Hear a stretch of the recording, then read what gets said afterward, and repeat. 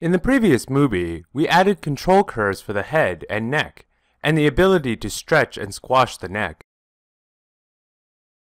In this movie, we'll examine how to get the head moving with the rest of the body, as well as cleaning up miscellaneous issues with the rig.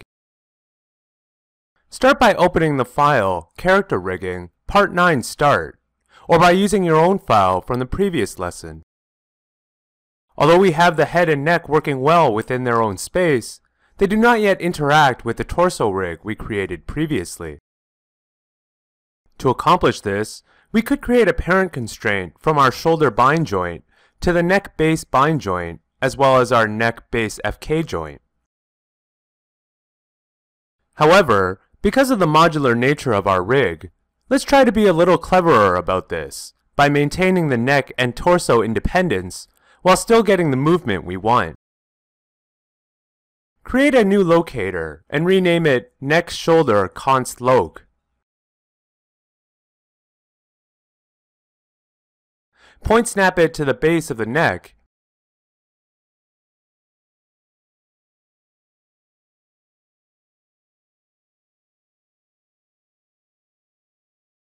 and parent it to the shoulder bind joint.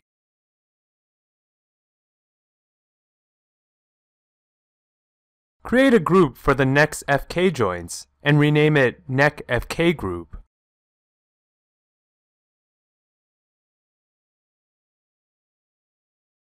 Now parent constrain both the neck base bind joint and neck FK group to the locator you created previously.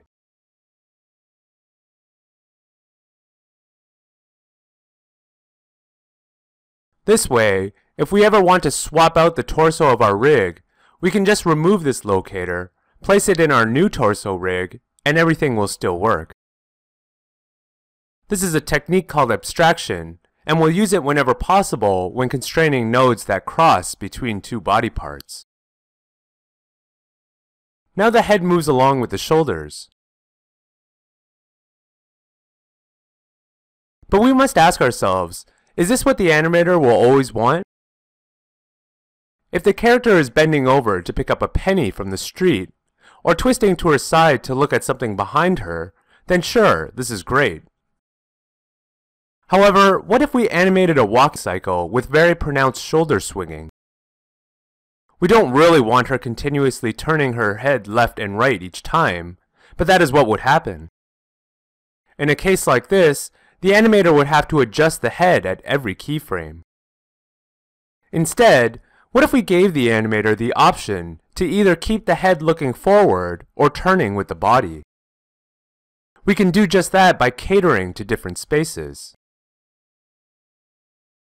Think about the character as a number of different nested spaces.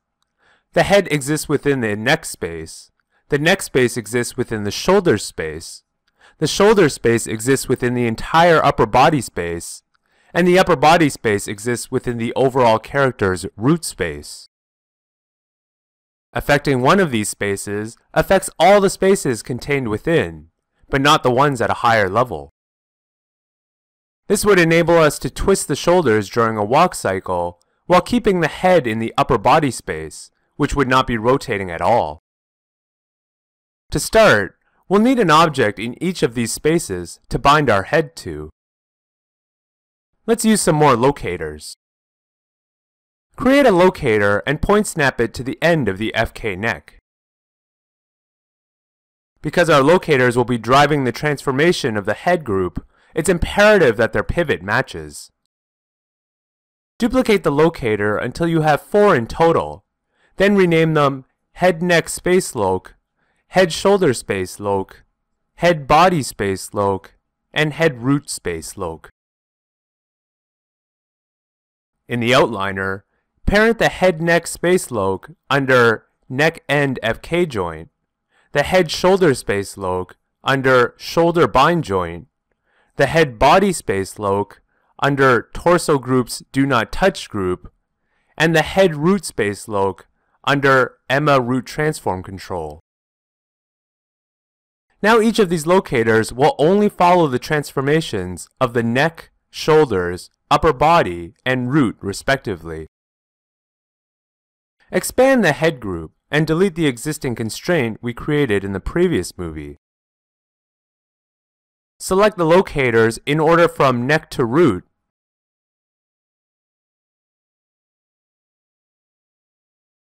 then select the head group and go to Constrain Orient.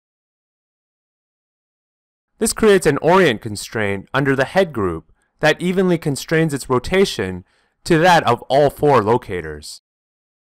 However, with them equally weighted, that just means the head rotates 1/4 in each space.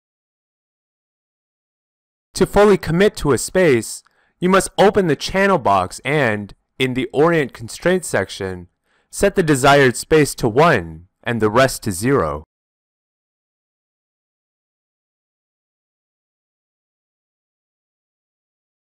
Now you can see if we set the shoulder space on, the head follows the shoulder control.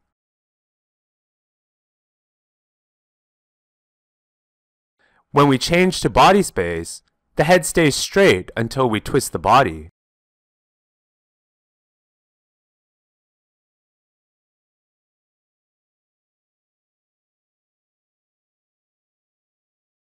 This gives us the functionality we wanted, but it's not very convenient to use.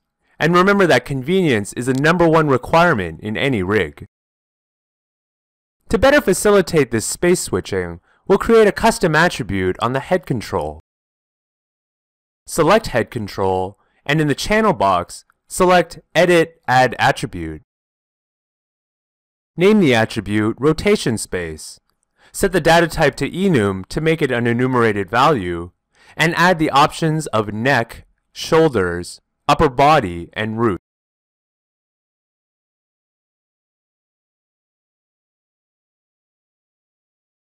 Now we'll use a driven key to link these values up with their respective spaces. Open the Set Driven Key window. Select the head control in the outliner, then click Load Driver to set it as the driver.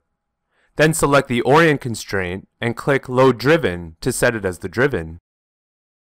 We'll be using the rotation space attribute to drive the value of all four constraint values, so make sure the space is set to neck, and that the Orient constraint's neck space weight has a value of 1, and the rest have a value of 0. Click Key. Now switch the space to shoulders, and set the Orient constraint's shoulder space weight to 1, and the rest to 0. Create a new driven key. Repeat this until all the rotation spaces are keyed.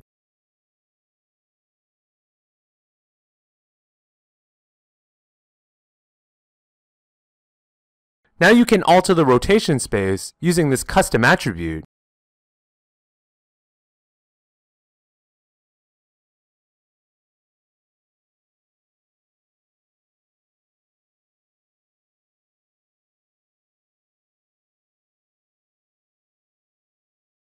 However, we're not done yet. We still have to deal with the translation space.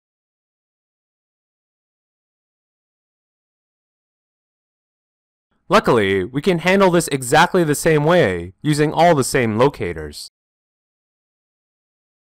Just constrain the head group to the locators using a point constraint,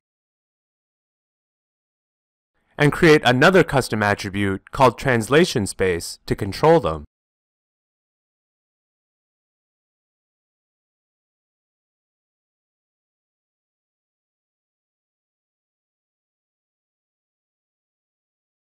Now the animator can tailor exactly how the head will move to the situation at hand.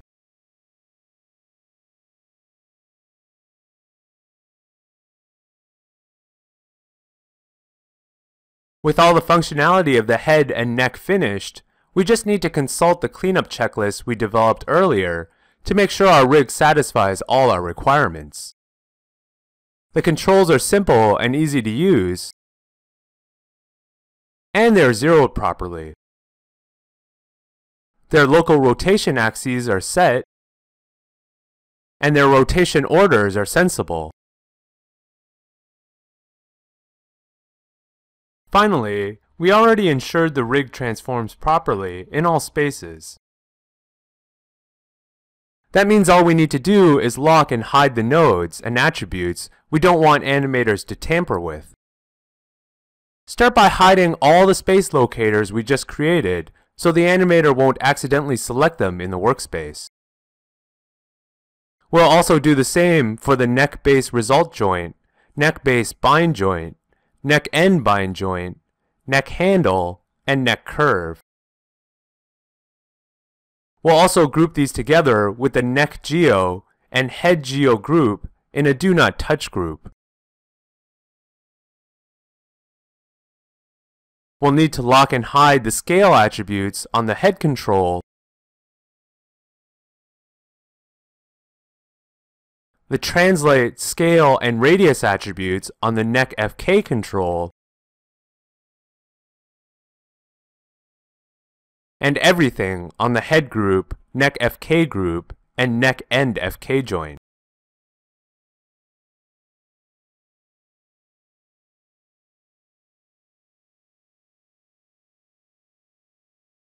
Finally, add neck geo and all the geometry in the head geo group to the geo layer.